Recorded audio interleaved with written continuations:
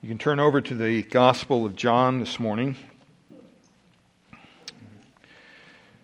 And please be praying for our ministry over at Brookdale, the convalescent home, nursing home over there in Redwood City on Woodside. We have a service there this afternoon at 2 o'clock. And we had a wonderful time in God's Word yesterday. We had about 15, 16 people come out for our Bible study. We're taking them through the book of joy, the epistle to the Philippians. And so they're really enjoying that, and I had a wonderful time to talk to an individual afterwards who is 90 years old. Her name is Pat, and I pray that you pray for her salvation. She's been in the Catholic Church the whole time, and yet she seems to understand that it's not the way to go. And so she was sharing with me. I was kind of tiptoeing around the subject, and she just came out and said, well, I don't agree with anything I was taught. And I thought, oh, that's good. She goes, frankly, I don't see it in the Bible. I'm like, that's even better.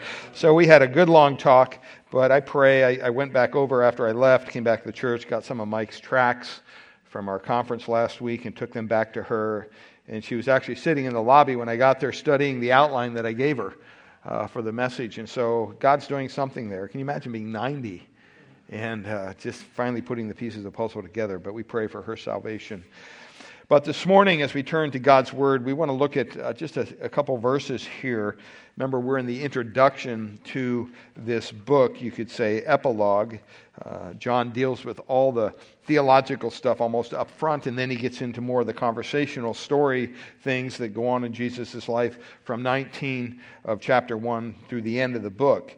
But we know that this letter was written by John, this gospel was written by John, because he wanted people to know that they can have salvation in Christ alone. And so we read this with that intention, to come to a better understanding of our walk, our relationship with God. Now, we've looked at so far his relationship to God in all things in verses 1 to 5. And then a couple weeks ago, we concluded our second point, his reason for coming into the world. And we said it was prepared by John the Baptist. It was preached to his own people when it was presented. And then Ken taught on John the Baptist 2 Sundays ago, or was it last 2 Sundays ago? And taught on John the Baptist and gave you some background on him, which we're grateful for. And then we looked actually at John 14. So if you could stand with me, I'm going to read just a couple verses here, John 14 through 18, and stand in honor of God's Word. John writes, "And the Word became flesh and dwelt among us, and we have seen His glory as of the only Son from the Father, full of grace and truth." Verse 15, "John bore witness about him and cried out, 'This was he of whom I said, he who comes after me ranks before me, because he was before me.' And from his fullness we have all received grace upon grace. For the law was given through Moses, grace and truth came through Jesus Christ. No one has ever seen God, the only God, who is at the Father's side. He has made him known." Father, we thank you for your word. We pray that you'd bless it to our hearts as we study it together. In Jesus' name, amen. Amen. You may be seated. Suppose you had an opportunity to share with a friend or a relative or someone you met on the street that didn't know Christ, and you wanted to share Christ with them, and their response was, you know what, I'm pretty happy the way I am. Why do I need to add another day to do something else in my life, like going to church on Sunday mornings? I just don't need that. And if they said to you, why should I believe in Jesus? What would you say? What would you say to them? There are many different ways you could approach that question. It would seem that anyone who gave such an answer really has no idea of their situation, of the impending judgment as they stand before the judge of the universe, the holy God, their creator one day. They don't realize that. They don't realize that they're only one breath away from eternal condemnation if they don't know Christ. And yet they think everything is going well. There's no need to be reconciled with a holy God. And the reason is because they have no idea of the magnitude of their own sin. They have no idea of the magnitude of their own guilt before a holy God. Because God is a just God. He has to deal with sin. He can't look the other way. And so we need to explore these issues. And when you ask that question, here, John really asks this question over and over throughout the book. Who do you say that Jesus is? Who is he? And John works overtime trying to prove to us, trying to give us evidences that he is the Son of God, the Savior who has come to redeem us, to purchase us, to forgive our sin. He is the one who claimed to be, and John presents him in this gospel. And so it would be extremely foolish not to believe in Jesus Christ as your Lord and Savior. That's not something you want to toy around with. But I think really you should believe in Jesus because of a couple things, and we'll go over those this morning. He's greater than all the prophets. He provides abundant grace. He is greater than Moses in the law. And fourthly, he is God's ultimate revelation to us. If you oversee the revelation of Jesus Christ, you overlook it, there's no more revelation to be had. And so in verse 14, he says, we saw his glory. Glory is of the only begotten Father, full of grace and truth. We talked about this last week. I find it interesting in another letter of John's, 1 John 3:2, he writes this, Beloved, now we are children of God. And it has not appeared as yet what we will be. In other words, we have something to look forward to. And then he says, we know that when he appears, we will be like him, because we will see him just as he is. That's an exciting day when we are like our Lord, when we see our Lord face to face. So the text has practical value, not just for pointing others to Christ, but also to remind us that one day we will be transformed into the image of our Lord and Savior, Jesus Christ. We talked about this word glory last week, and we went to, or a couple weeks ago, and we looked at Exodus 33, where Moses is asking to see the glory of God, and he writes in verse 19, I myself, God is saying this, will make my goodness pass before you, and will proclaim the name of the Lord before you, and I will be gracious to whom I will be gracious, and I will show compassion on whom I will show compassion. And then God explains to Moses, you know what, you can't really see my glory, because if you did, you'd be incinerated, because it's so great. It's so incredible. And he says in verses 6 and 7 of Exodus 34, Then the Lord passed in front of him, in front of Moses, and proclaimed, the Lord God, compassionate and gracious, slow to anger, and abounding in loving kindness and truth, who keeps loving kindness for thousands, who forgives iniquity, transgression, and sin. Then it says this, Yet he will by no means leave the guilty unpunished. You say, well, I'm guilty. How do I deal with my guilt? You have to come to Christ, my friend. There's no other way to deal with your guilt. Joining a church doesn't deal with your guilt. Getting baptized doesn't deal with your guilt. Singing hymns or memorizing Scripture or reading the Bible doesn't deal with your guilt. The only one way that you can have your guilt before a holy God dealt with is to come to the cross, to come to Jesus Christ, to acknowledge what he has done for you and stop trying to do things to make yourself look good in front of a holy God, because that won't work. That's a dead-end street. Then he says, visiting the iniquity of the fathers on the children and the grandchildren to the third and fourth generations. So Moses asked to see God's glory, and God responds by saying, here's my glory. Here are some of my attributes, my sovereign attributes, my grace, my compassion, my truth. That's what the glory of God is. It's who God is. That's what makes him glorious. And so back to our question, John wants us to see that in Jesus we can see God's abundant grace. We can see God's incredible goodness, even more so than what Moses saw it. because Jesus is God's ultimate revelation to us. So if you look at your outline there, you should believe in Jesus Christ, I would put, as Lord and Savior, because He is greater than all the prophets. He addresses this right there in our text in verse 15. He says, John, who was the last Old Testament prophet, bore witness about Him and cried out. Look at what John says. This was He, speaking of Christ, of whom I said, He who comes after me ranks before me. John was older than Jesus by age. He was born before Jesus. But he's saying, wait, He is greater than me because He was before me. Even though Jesus was born after John, John acknowledges God is what? Eternal.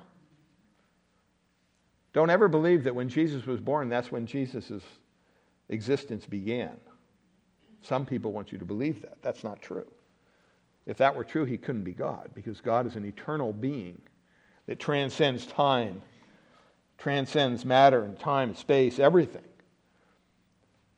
And so when Jesus came to earth, as we know it, the incarnation, what John is saying is, you know what, you should believe in Him as eternal God because He is greater than all the prophets that came before Him.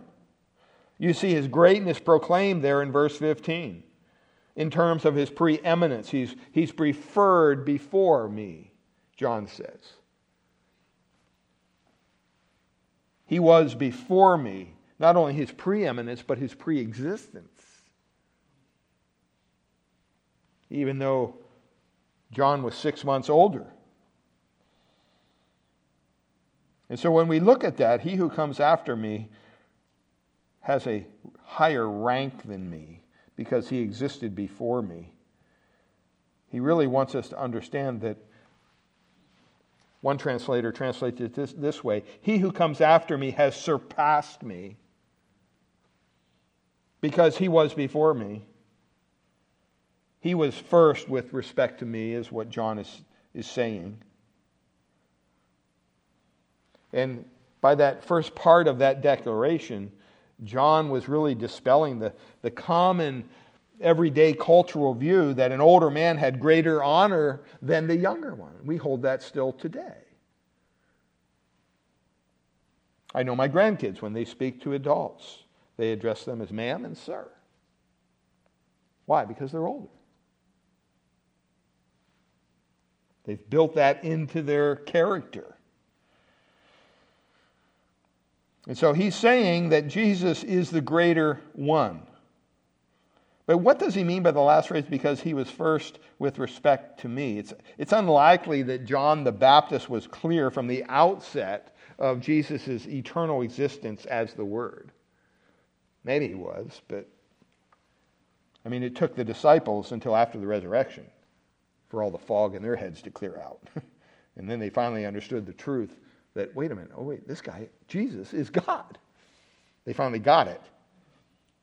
And so it may be that John the Baptist meant He who comes after me has surpassed me because he was always greater than I.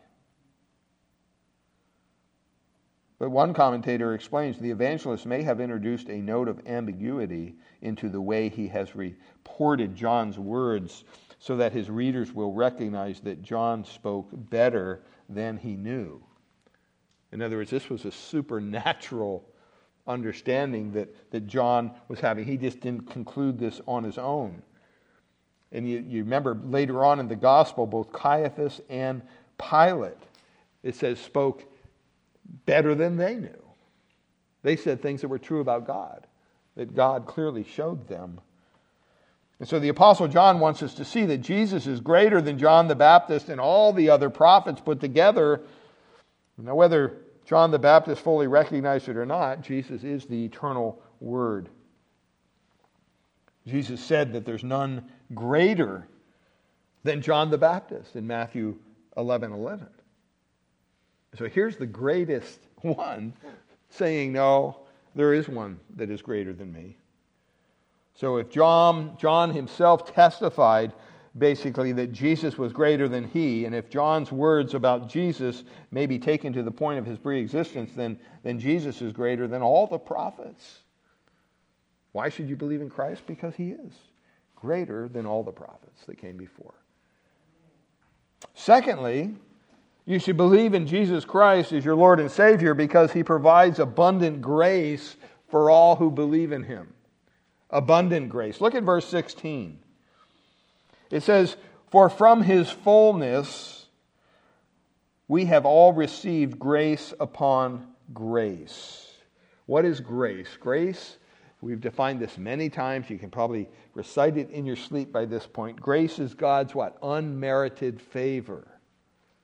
It's something God gives us as his children that we do not deserve. We don't deserve blessing from God. We deserve what? As sinners, we deserve judgment. But when we turn to Christ and we repent of our sins and we say, yes, God, I believe that Jesus lived here on earth. I believe that Jesus died for my sins. I believe that on the third day he rose from the dead. And I believe that if I cry out to you and ask for forgiveness through the work of Christ, you will answer and you will make me one of your children as promised in your word. That's all grace. God we don't deserve to be Christians. We have to strike that from our hearts and our minds. There's nothing worthy in of ourselves that God looks down from heaven and says, oh, I got to save that person. I need that player on my team. No. God says, no, I'll give you something you don't deserve. You deserve wrath. You deserve divine punishment for all of eternity because of sin. But you know what? I'm going to give you unmerited favor. I'm going to give you something you can't work for. And that's different than God's mercy, is it not? What is God's mercy? God's mercy, think of it this way, is God withholding from us what we do deserve. God's grace is giving us something we don't deserve. God's mercy is God withholding from us what we do deserve. What do we deserve? We deserve wrath. We deserve punishment. We deserve condemnation for all of eternity. But God doesn't give us that. Why? Because we have trusted in Christ. Because of our position in his Son, the Lord Jesus Christ.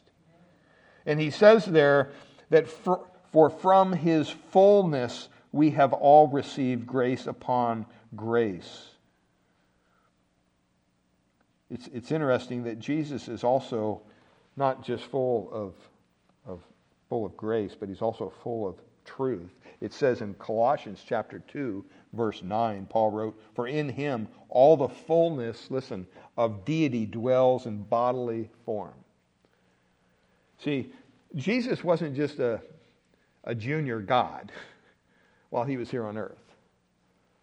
He was God, literally, in every way. And yet he had constrained himself to a human body even while he was God. Now, some people believe, well, that human body was kind of like it was a glorified body like Adam had. No, it wasn't. It was a body just like you and I have. If you cut Jesus' finger, he would bleed. In scriptures, throughout the gospel, we see, and we'll see as we go through John further on, that, you know what? Jesus had personality. Jesus had feelings. Jesus had emotions. Jesus had a physical body that endured suffering, that sweat, that got hungry, that grew toilsome under the pressure he was facing. And yet, he still was God in every way. They're not mixed. They're two distinct natures kind of in one. Just because he became a man, he didn't become any less God. And yet, just because he was God, he was not any less a man. And that's what people struggle with when it comes to Jesus suffering on the cross and everything. I've heard people say, well, he was God. He knew what was going to happen anyway. But that didn't take away the pain and the suffering. He had a human body just like we did. He felt everything. And it must have even been magnified because he knew it was coming. It didn't catch him by surprise because he's God. On the other hand, he knew everything. And the scriptures say, in him was the fullness of the deity dwelling in bodily form. The very fullness of God is in Christ Jesus. And when we receive Christ by trusting in him, verse 12 says we become children of God, and thus we become heirs to all of the riches of heaven. Read Ephesians chapter 1 to see what our inheritance is. It's amazing.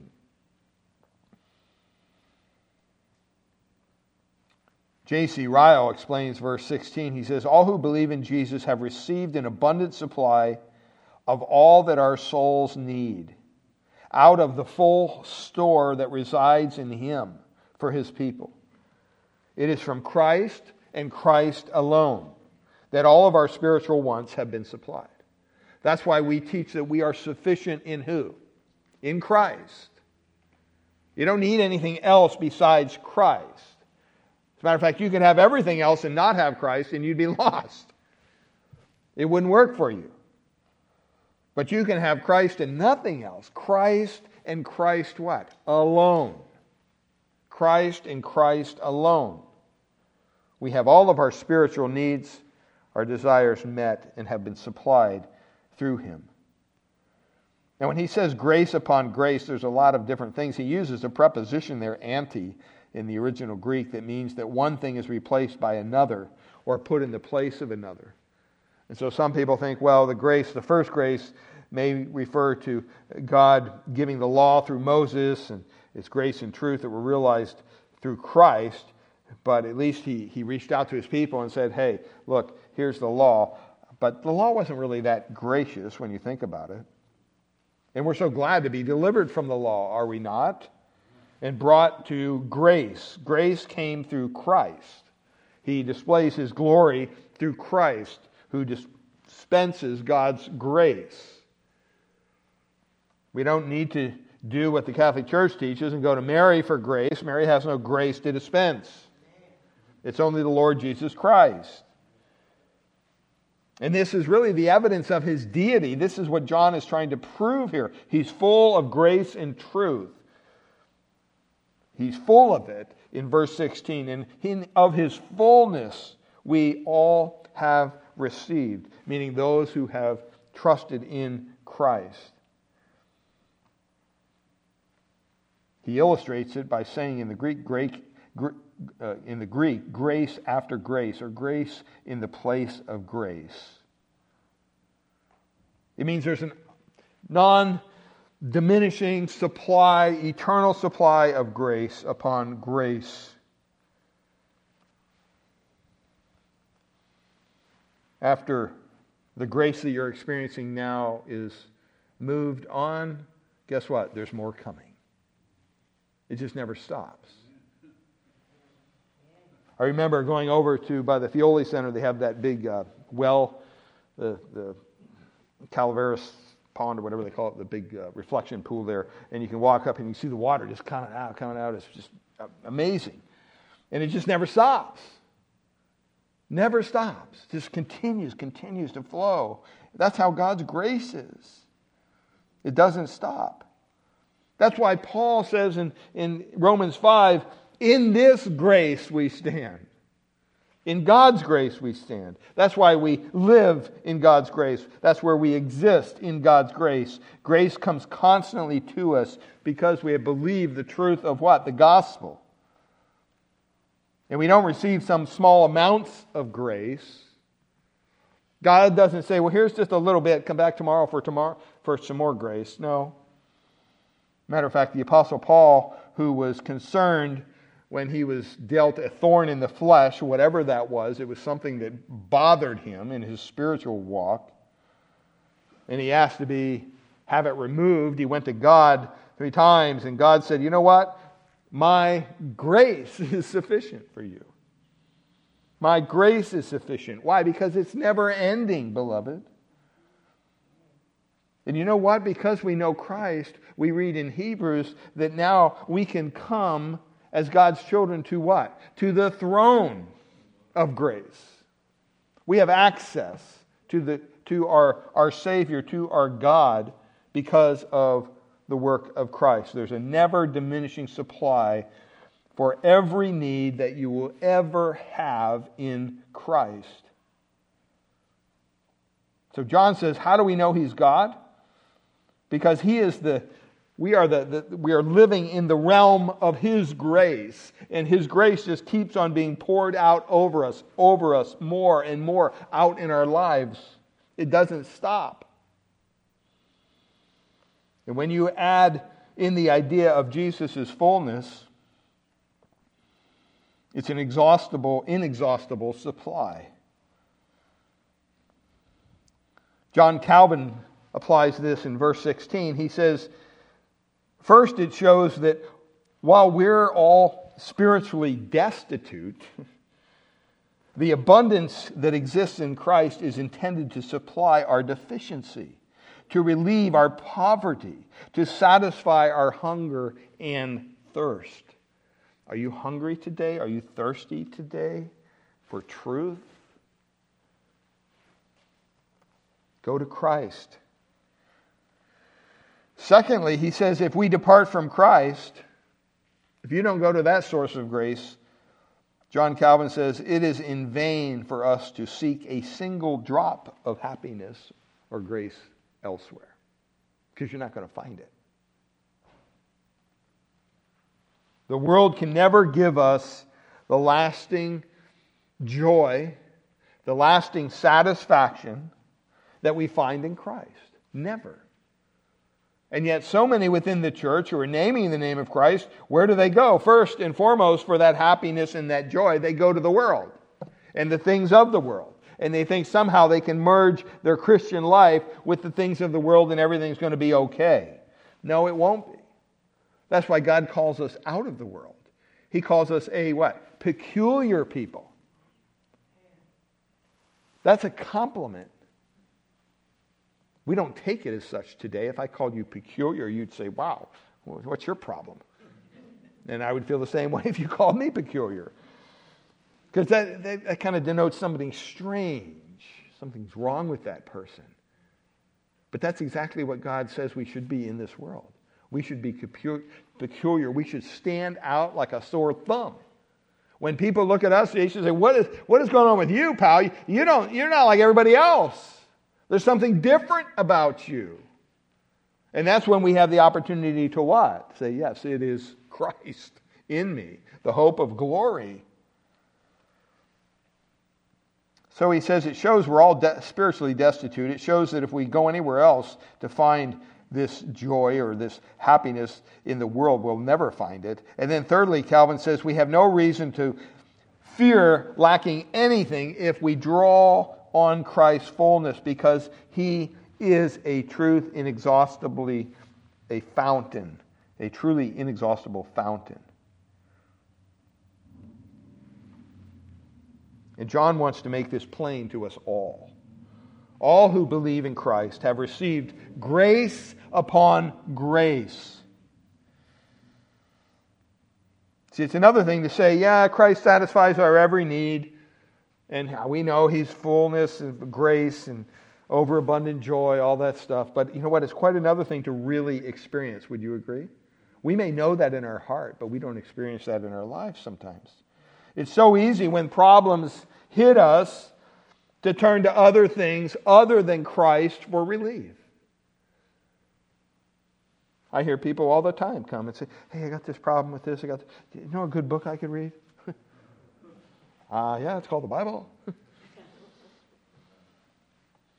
Now, I'm not putting down other resources, but at the same time, we need to go to the source of truth, who's willing and ready to help us. Even many Christians turn to worldly techniques. Use drugs, alcohol to reduce stress. Hear it all the time. I just had to come home, just have a drink to calm myself down. Wow, really? But here's Jesus' prescription for peace. Here's Jesus' prescription for calmness in a troubled world.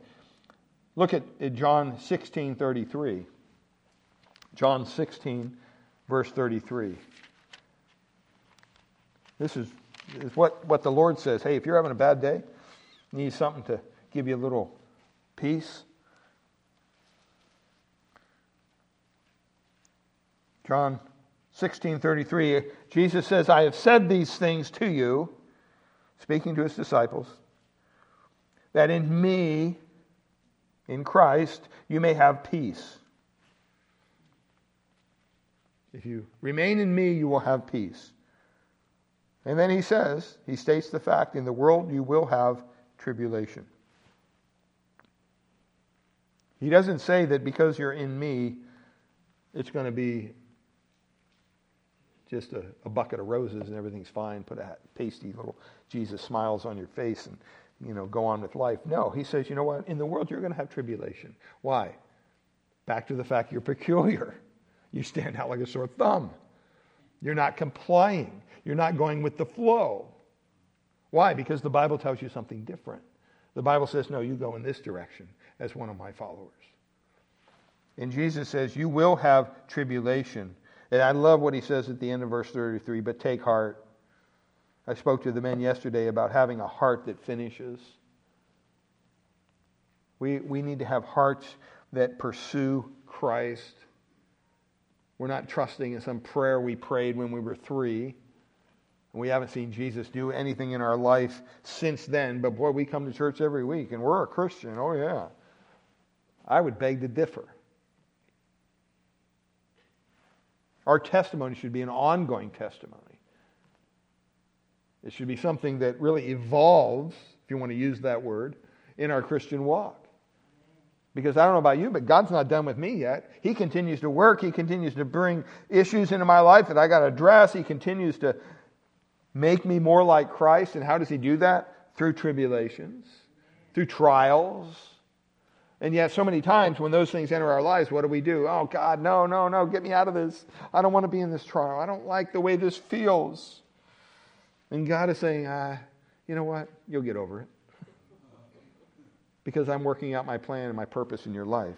And besides that, I love what he says at the end, take heart, I have overcome the world. You have nothing to fear. I'm sick and tired of Christians treating Satan like he's already won the battle. They're more interested in spiritual warfare than they are in pursuing Christ. It's ridiculous. Satan holds no power over us as God's children. We don't need to fear him.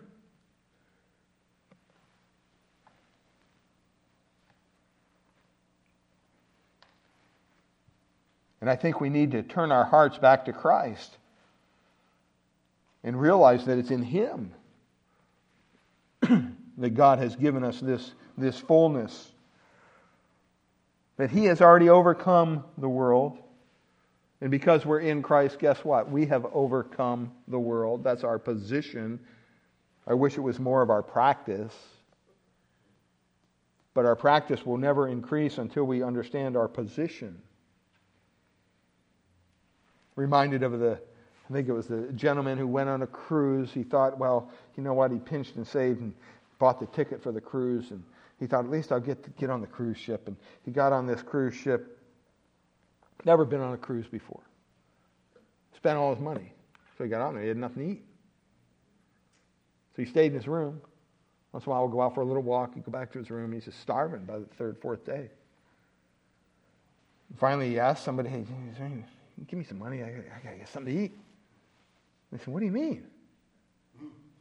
He's like, well, I don't have any money. He said, well, you're on the cruise.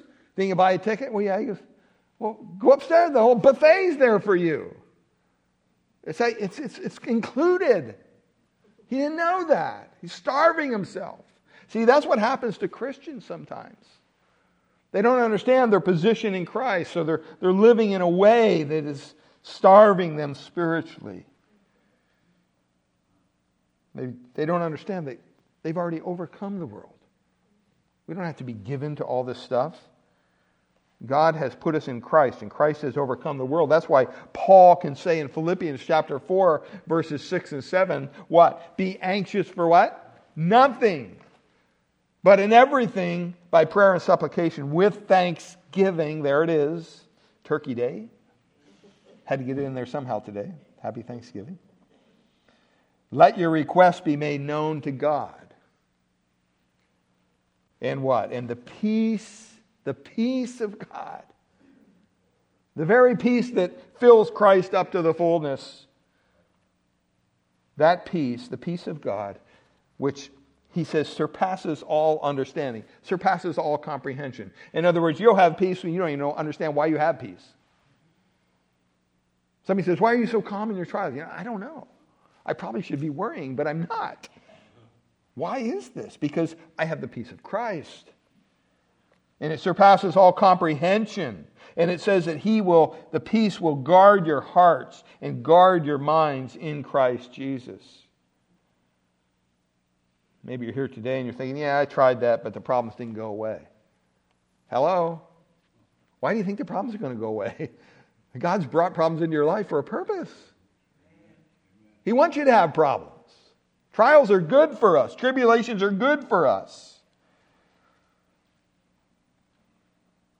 That's when the Lord told Paul, after Paul wanted his problems to go away, my grace is sufficient for you. My power is what? Perfected in your weakness. God doesn't want us independent. He doesn't want us self-sufficient. He doesn't want us to have a self-ego that thinks, I got this. He wants us dependent. He wants us weak.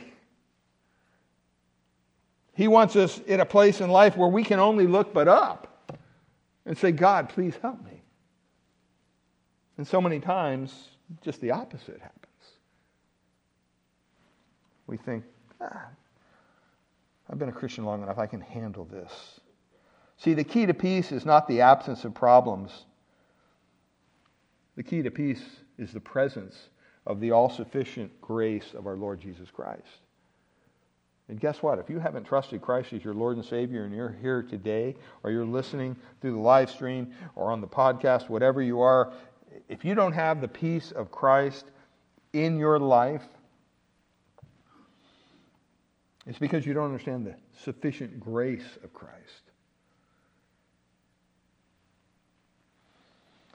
Well, thirdly, not only does he say that he's greater than all the prophets and that he provides abundant grace for all who believe in him, but thirdly, he says you should believe in the Lord Jesus Christ because he is greater than Moses in the law. So he kind of breaks it down even more in verse 17. For the law was given through Moses. Just kind of brings them into this dialogue here. And grace and truth come through who? Jesus Christ. I mean, why does John introduce the law and introduce Moses here? Well, one thing is because in Exodus 34, when God called Moses back to Mount Sinai to reveal his glory to him, he instructed him to cut out 2 stone tablets like the former ones that he had broken in anger, if you remember, when he went down the mountain and found the people worshiping in a golden calf in Exodus 34. And so God reissued the law on that occasion of showing Moses his glory. And the law is summarized in the 10 Commandments. What does it do? It manifested God's grace and truth. If that passage is the backdrop for these verses here in verse 17, then he's showing us that as great as the law and as great as Moses were, someone who embodies the grace and truth that now dwells, tabernacles in us as his children, is even greater. One commentator points out, rather than offend the gospel's Jewish audience, this verse is designed to draw it in. If you want an even more gracious demonstration of God's covenantal love and faithfulness, the evangelist tells his readers, guess where it's found? It's found in Christ. It's not found in just keeping more of the law. So he's really saying here to his readers and to his audience, he says, if you thought that God's gift of the law through Moses was a great thing, and it was, by the way, it showed them the truth of God, it pointed them in the right direction, the fact that they couldn't keep the law The law wasn't meant to save them. The law was meant to show that they were inadequate to save themselves. If you thought that was good, guess what? John is saying he has given us a greater gift now through Jesus Christ. And he's drawing a contrast here between the inferiority of the law and the superiority of Christ. Leon Morris points out in his commentary, the contrast of the Christian way with the Jewish and the function of Moses as subordinate to and pointing forward to the Christ is a recurring theme in the Gospel of John. J.C. Ryle put it this way: by Moses was the law given, the moral law, full of high and holy demands and of stern threatenings against disobedience. The ceremonial law, full of burdensome sacrifices and ordinances and ceremonies, which never healed the worshiper's conscience, and at best were only shadows of good things to come. By Christ, on the other hand, grace and truth came. Grace by the full manifestation of God's plan of salvation and the offer of complete pardon to every soul that believes in Jesus, and truth by the unveiled exhibition of Christ himself as the true sacrifice, the true priest, and the true atonement for sin.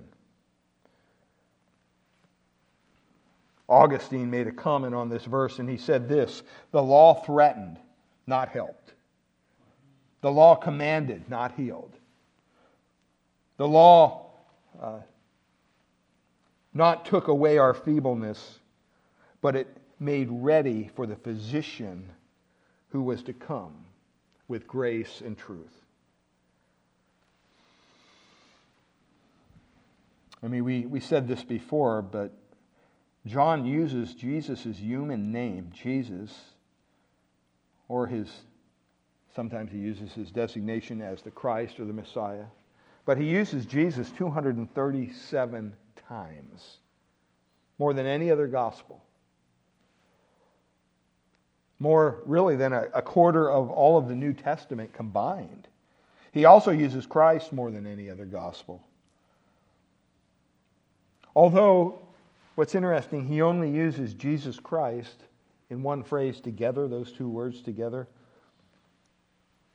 one other time. 17:3. In chapter 1, verse 17, John's making clear here, he says Jesus Christ. And then over in 17:3, he says, and this is eternal life, that they know you, the only true God, and Jesus Christ. It's interesting. John was making it clear that the Word, who was in the beginning God, the Word who was God, the Word who became flesh and dwelt among us, is none other than, guess who? Jesus, the Messiah of Israel. And God's grace and truth reached their apex, you could say, at the cross. His truth demanded that the penalty for sin be fully paid. His grace provided Jesus, the eternal Son of God, as that payment for sin, for all who believe in him, who put their trust and faith in him. So make sure that you have received God's gift of eternal life by trusting in Christ Jesus as your payment for sin, as your sin bearer. So John says that you should believe in Jesus because he's greater than all the prophets, including John the Baptist, by the way. You should believe in him because he provides abundant grace for all who believe. And you should also believe in him because he's greater than Moses and the law. The last point here in our outline is you should believe in Jesus Christ as your Lord and Savior because he is God's ultimate revelation to us. And look at what he says in verse 18. He says, no one has seen God at any time.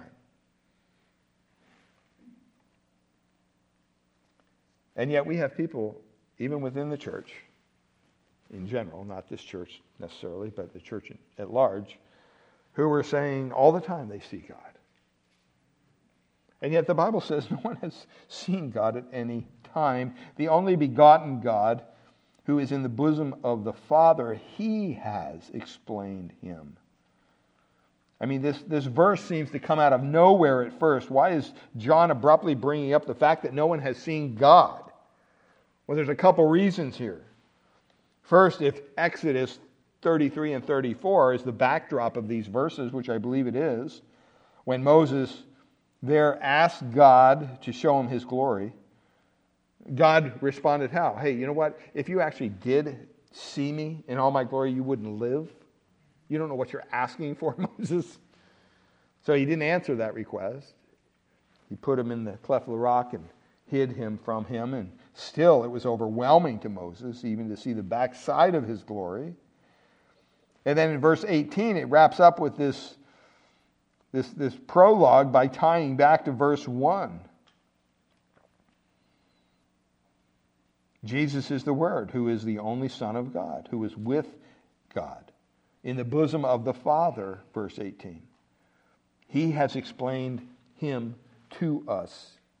See, we can't know the invisible God unless he reveals himself to us, which he has done where? In his Word and through Christ.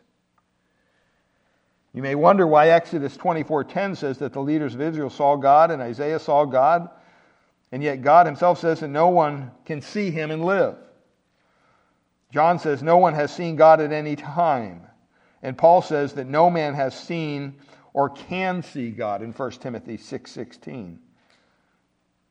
The answer is simply this, that no one has seen the essence of God in his unmitigated glory. No one has seen that. Those who got a vision of God either saw Christ in his pre-incarnate glory, or they had an obscured vision of glory around God's throne.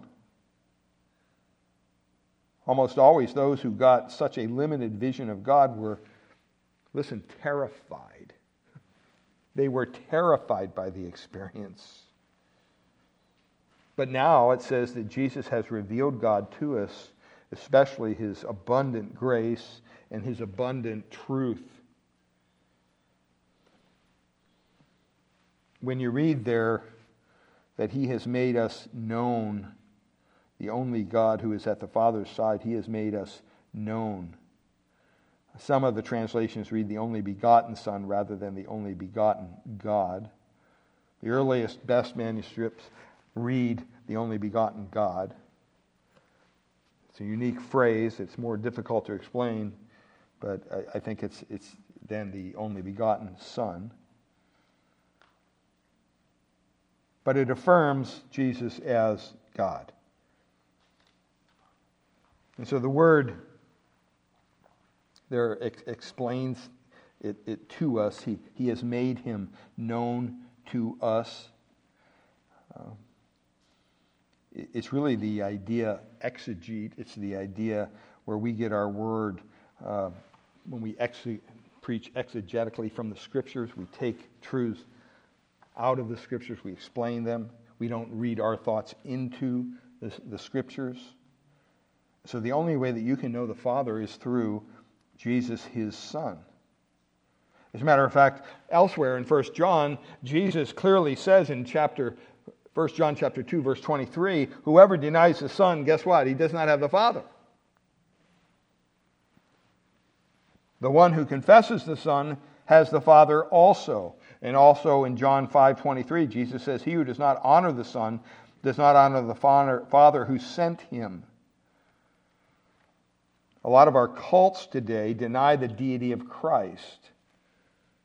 And you say, well, don't they mean well? They may mean well all day long. That doesn't change the fact they're lost in their sins and going to hell because they're not teaching that Jesus is God. It also means that the insider movement, which has changed the terms Father and Son because they're offensive to Muslims, has perverted the core of the gospel. I mean, it's fine to explain what those terms mean, but it's not fine to change the terms that God has used to reveal himself to his Son. And so John wants us to know Christ, the Son of God, so that we will believe in him, so that we will have eternal life, so that we will have our sins paid for, taken care of. When John says very clearly, why should you believe in Jesus as your Lord and Savior? Because he's greater than all the prophets. He's provided abundant grace for all who trust in him. He's greater than Moses in the law, and he's God's ultimate and final, really, revelation of himself to us. And I would say if you turn away from faith in Christ, you are rejecting the witness that God has given concerning his Son, and there's no hope for you. There's no hope for anyone who rejects Christ. There's no other way to come to God. If you believe, then you can say, along with John in 1 John 5:20, and we know that the Son of God has come and has given us understanding so that we may know him who is true. And we are in him who is true, in his Son, Jesus Christ. This is the true God and eternal life. Father, we thank you this morning that you have been able to make this message plain and clear. And Lord, there's so many reasons for us to put our faith, our trust in Christ. I pray that all who are gathered here today have done so. And if they haven't, Lord, that you would not allow them to rest until they rest in Christ. Father, that you would turn their hearts from their sin and turn them to the Savior. Help them to repent from their sin and turn to Jesus for forgiveness from that sin. Lord, we all sin. We're all sinners. For all have sinned and fallen short of the glory of God. But Lord, we thank you that there is a truth that when we cry out from the depths of our heart, the depths of our needs, Lord, be merciful to me, a sinner, that you will save us according to your word, according to the promises in your word. And that salvation is for all eternity. It's not based on our performance. It's not based on how many times we go to church or how many times we're baptized or take communion. It's based on your word, on your promise to us that you have given us. If we know the Son, we will have eternal life, not temporary life, eternal life. And for that, we are eternally grateful to you. And so, Father, we pray as believers that we would be willing to take this message of the gospel. And yeah, that calls being a little peculiar at times and standing out in a world that's going one direction. But Lord, I pray that we would stand up for the things of God and that we would stand out with the gospel. And Lord, that you would use us as a church, that you would use us as individuals to take this glorious good news of the gospel to a lost and dying world, especially here in the peninsula, here in the Bay Area. People need to hear Christ. They need to see Christ in our lives. And so, Father, we pray that you would just bless our time as we close with a song. Bless our time of fellowship across the way. And Lord, we thank you for all the blessings in our lives. And we pray that everyone has a wonderful Thanksgiving with family and friends. If they're traveling, keep them safe. Lord, we look to you for all these things and are eternally grateful. We pray this in Jesus' precious name. All God's people said, amen. Amen. Let's stand together. We'll close with one last song.